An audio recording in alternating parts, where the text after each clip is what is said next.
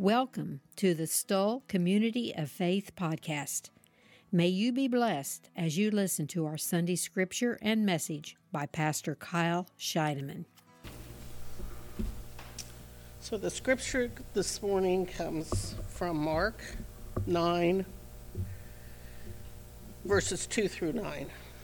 After 6 days, Jesus took Peter, James, and John with him and led them up a high mountain where they were all alone. There he was transfigured before them. His clothes became dazzling white, whiter than anyone in the world could bleach. And there appeared before them Elijah and Moses, who were talking with Jesus. Peter said to Jesus, "Rabbi, it is good for us to be here." Can you hear me? Am I doing this right? "Let us put up 3 shelters, one for you, one for Moses, and one for Elijah." He did not know what to say. They were so frightened. Then a cloud appeared and covered them, and a voice came from the cloud. "This is my son, whom I love. Listen to him." Suddenly, when they looked around, they no longer saw anyone with them except Jesus. As they were coming down the mountain, Jesus gave them orders not to tell anyone what they had seen until the man of God had risen from the dead. This is the word of God for the people of God. Thanks be to God. Thank you, Sharon, for sharing that with us. And I neglected to lift up in our prayer time Vanessa. She's had a little of the COVID. She's back well again, and we just thank you and praise the Lord for keeping her well. And Irene, the music was just beautiful this morning. We thank you so much. As we have our message this morning, you know, it's always very, very interesting as we lift up our prayers. And we know that we as human beings, from the very beginning of time, the time that we have been on earth, there has been nothing more fascinating to us probably than to look up and gaze at the stars. And I feel for those that live in cities like New York and places that don't get to see the stars the way we do here in the Midwest. But in the days of Jesus and that time, they could look up into the stars and gaze, and those stars have done so many things for us. They navigated ships, airplanes, but they've also just been this focus of fascination. And we wonder what it would be like for us to reach up into those distant heavens. And those who have actually been able to travel outside of the Earth's orbit, from all the way back from John Glenn to the modern satellite or modern space station astronauts, they have traveled outside the Earth's orbit, and they've had the actual opportunity to stargaze, but in a really different fashion. So, unlike what we see, when we view the heavenly constellations, the astronauts, they have unanimously experienced a stunning, somewhat eerie phenomenon as they viewed planet Earth from the vastness of space. And there's an author by the name of Frank White. He says, as he interviewed them, he said that what he gathered was it was a life-changing experience. And he called it the overview effect. And the overview effect is kind of a cognitive shift, a mind-blowing shift in our perspective. And most of these folks that have been outside, they've characterized the effect as a state of awe and an overwhelming emotion, so powerful that it changes the observer's self-concept and their value system and their religious awareness for the rest of their lives. And the experience just completely transforms the viewers and the concepts of humankind for the realm of the infinite. And then the author went on to coin the term the overview effect. And he did so after interviewing the astronauts throughout the years who described this overview effect experience as totally indescribable, beyond words. Astronaut Ron Garan said that when viewing the Earth from space, he said, it really does look like this really beautiful oasis out in the middle of nothingness. It's the oasis against the backdrop of infinity with this enormous universe behind it. Here's another thought. Let's listen to this. Looking at the Earth on the space station, it was amazing. All we could say is, wow, you guys got to see this. And it would be aurora. Sometimes it would be a volcano that was smoldering. Sometimes it was cloud formations as they flow past islands and you see the vortices coming off of them. That definitely had an impact on my morale and my psychological state. From a planet perspective and seeing the Earth from up there, that planet overview effect and realizing how connected everything is, all the system of systems that the planet is, was one of the things that really got driven home to me, and how events in one part of the planet will affect others.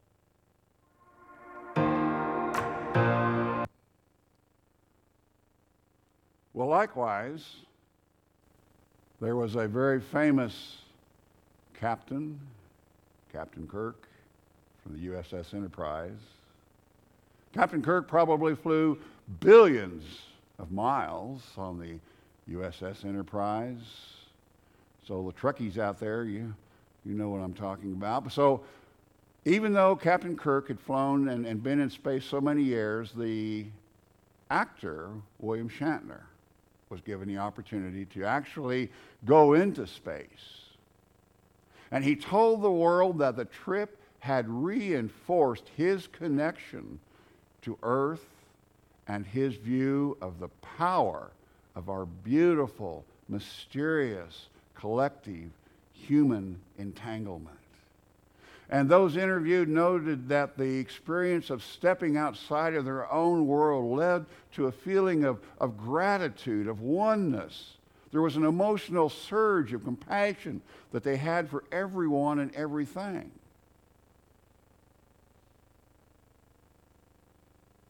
Those who experienced the overview expect underwent significant emotional and spiritual transformation.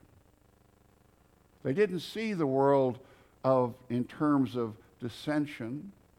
They didn't see it in the world of cultural differences, of nations of origin, or differences of social identity.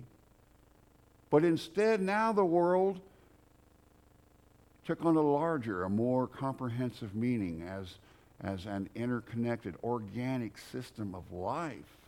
It's actually a cherished gift. It's an uncharacteristic glimpse of beauty and brightness with an infinity of nothingness. Just imagining this image just fills us with awe.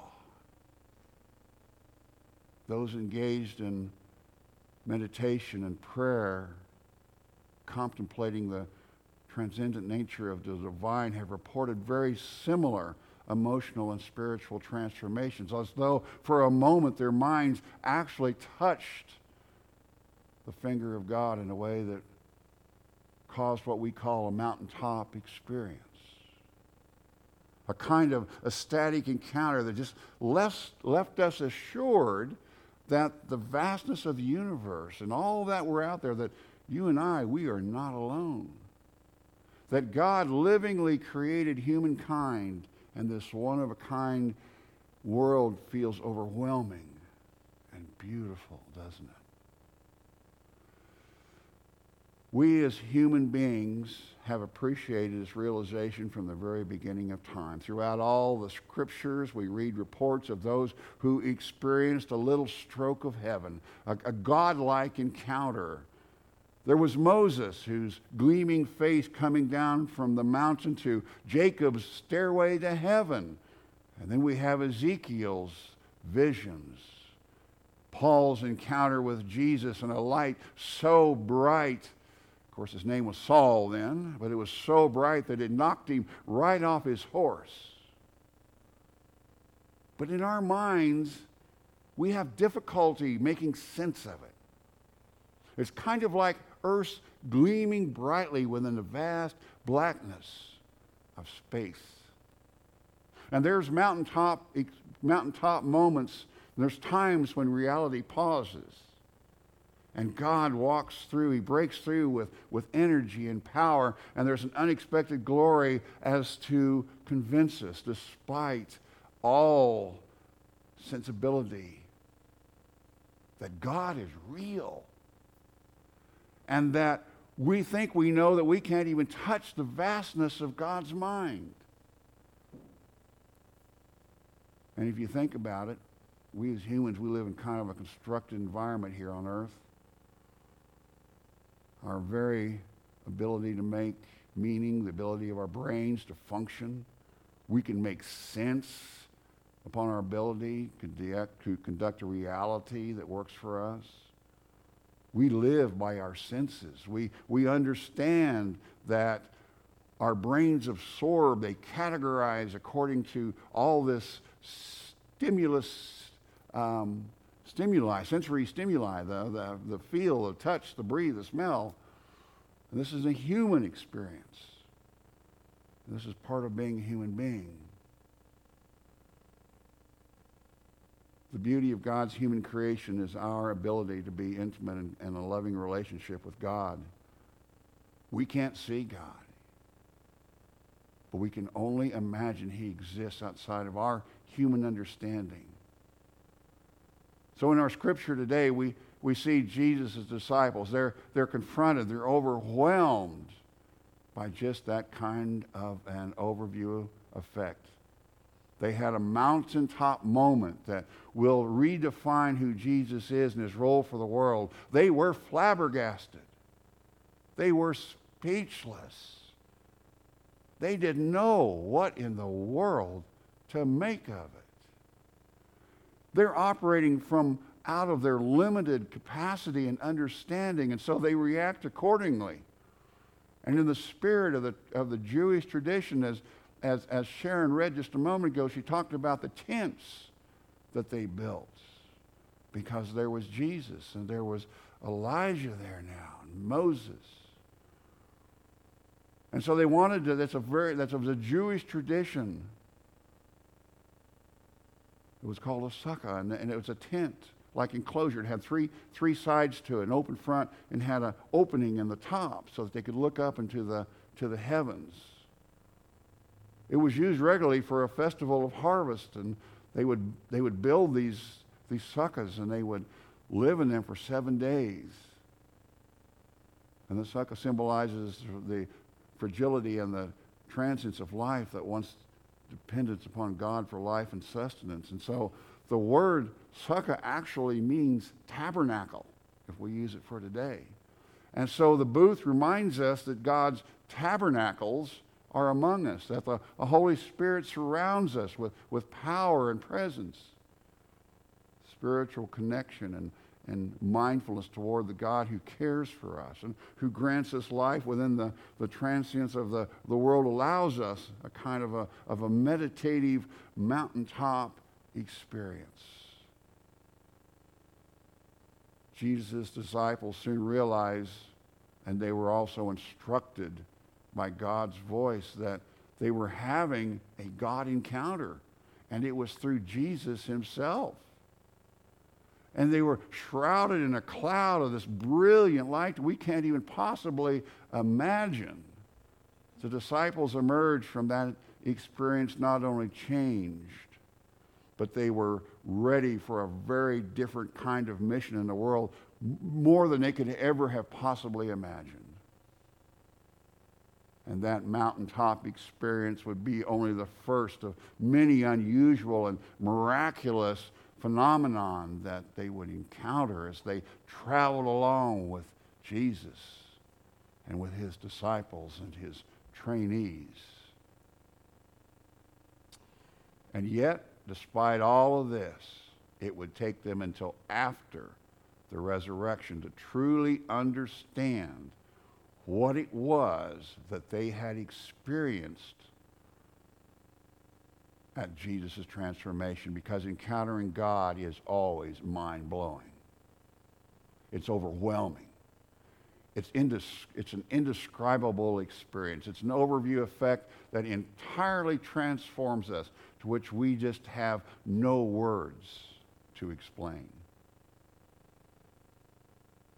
Prayer is like that too, as is meditation, as is when you come forward to receive Holy Communion, when you come to worship, and other kinds of spiritual encounters with God that takes us far beyond our comprehension and beyond the boundaries of our capacity to make sense of the world.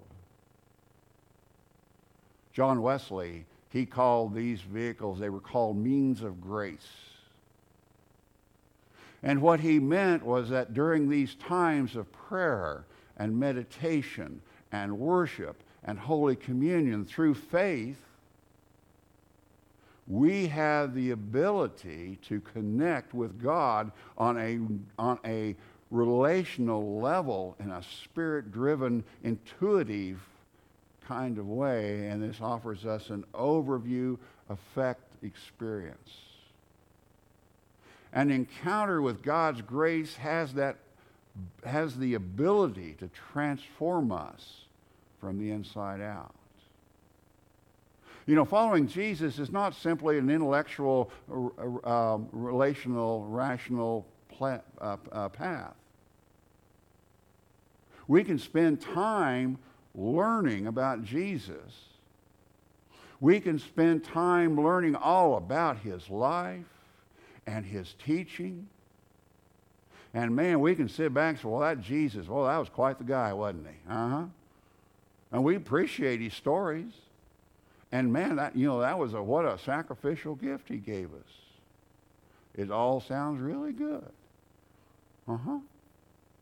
But until we allow Jesus into our hearts in a transformative kind of way, we will not experience this kind of transformative shift in our perspective that will serve as a life-altering moment. So I can relate to this story from John Wesley. We know John Wesley, he was the founder of Methodism. But John Wesley understood this better than anyone. John had been a social advocate. That guy had learned the Bible. His mother, Susanna, made sure he read the Bible every day. He was a disciplined disciple.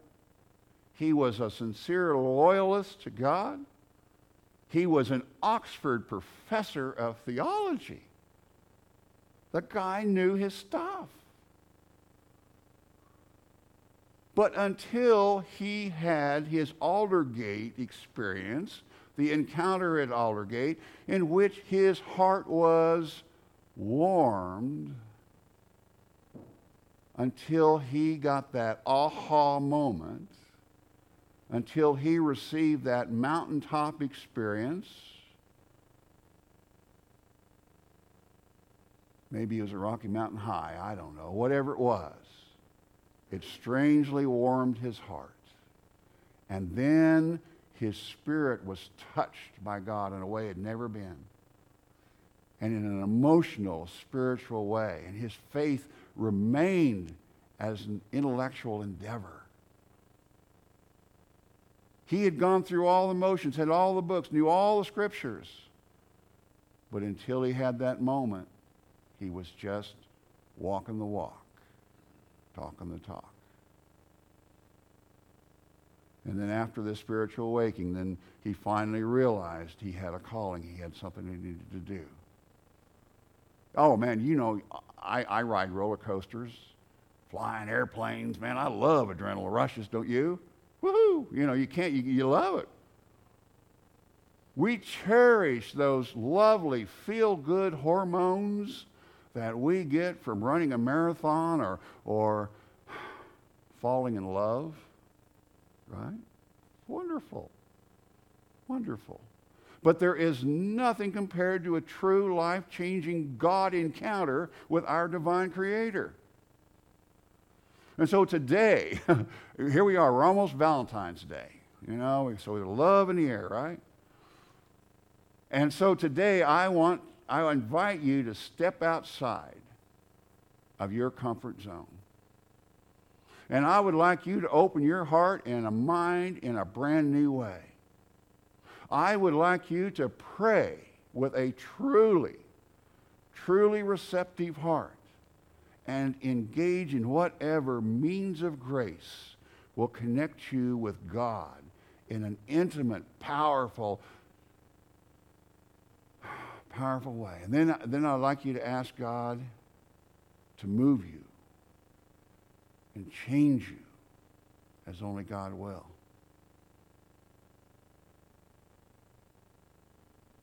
There was a time I sat in the pews just as you are this morning. I'd been to Sunday school. And I think I've told some of you I had a drug problem when I grew up. My parents drugged me to church every week. Man. But I sat in the pews like you. I think I was probably in middle school, junior high back then. And we had this fabulous preacher. Guy was amazing. He was really, really, really good. Reverend Evans. And I kept looking at him and thinking, I don't get it. This guy is a smart guy. He's got a college education. He's been through seminary. What in the world? What is he talking about? Why is he so what does he see about something he can't touch?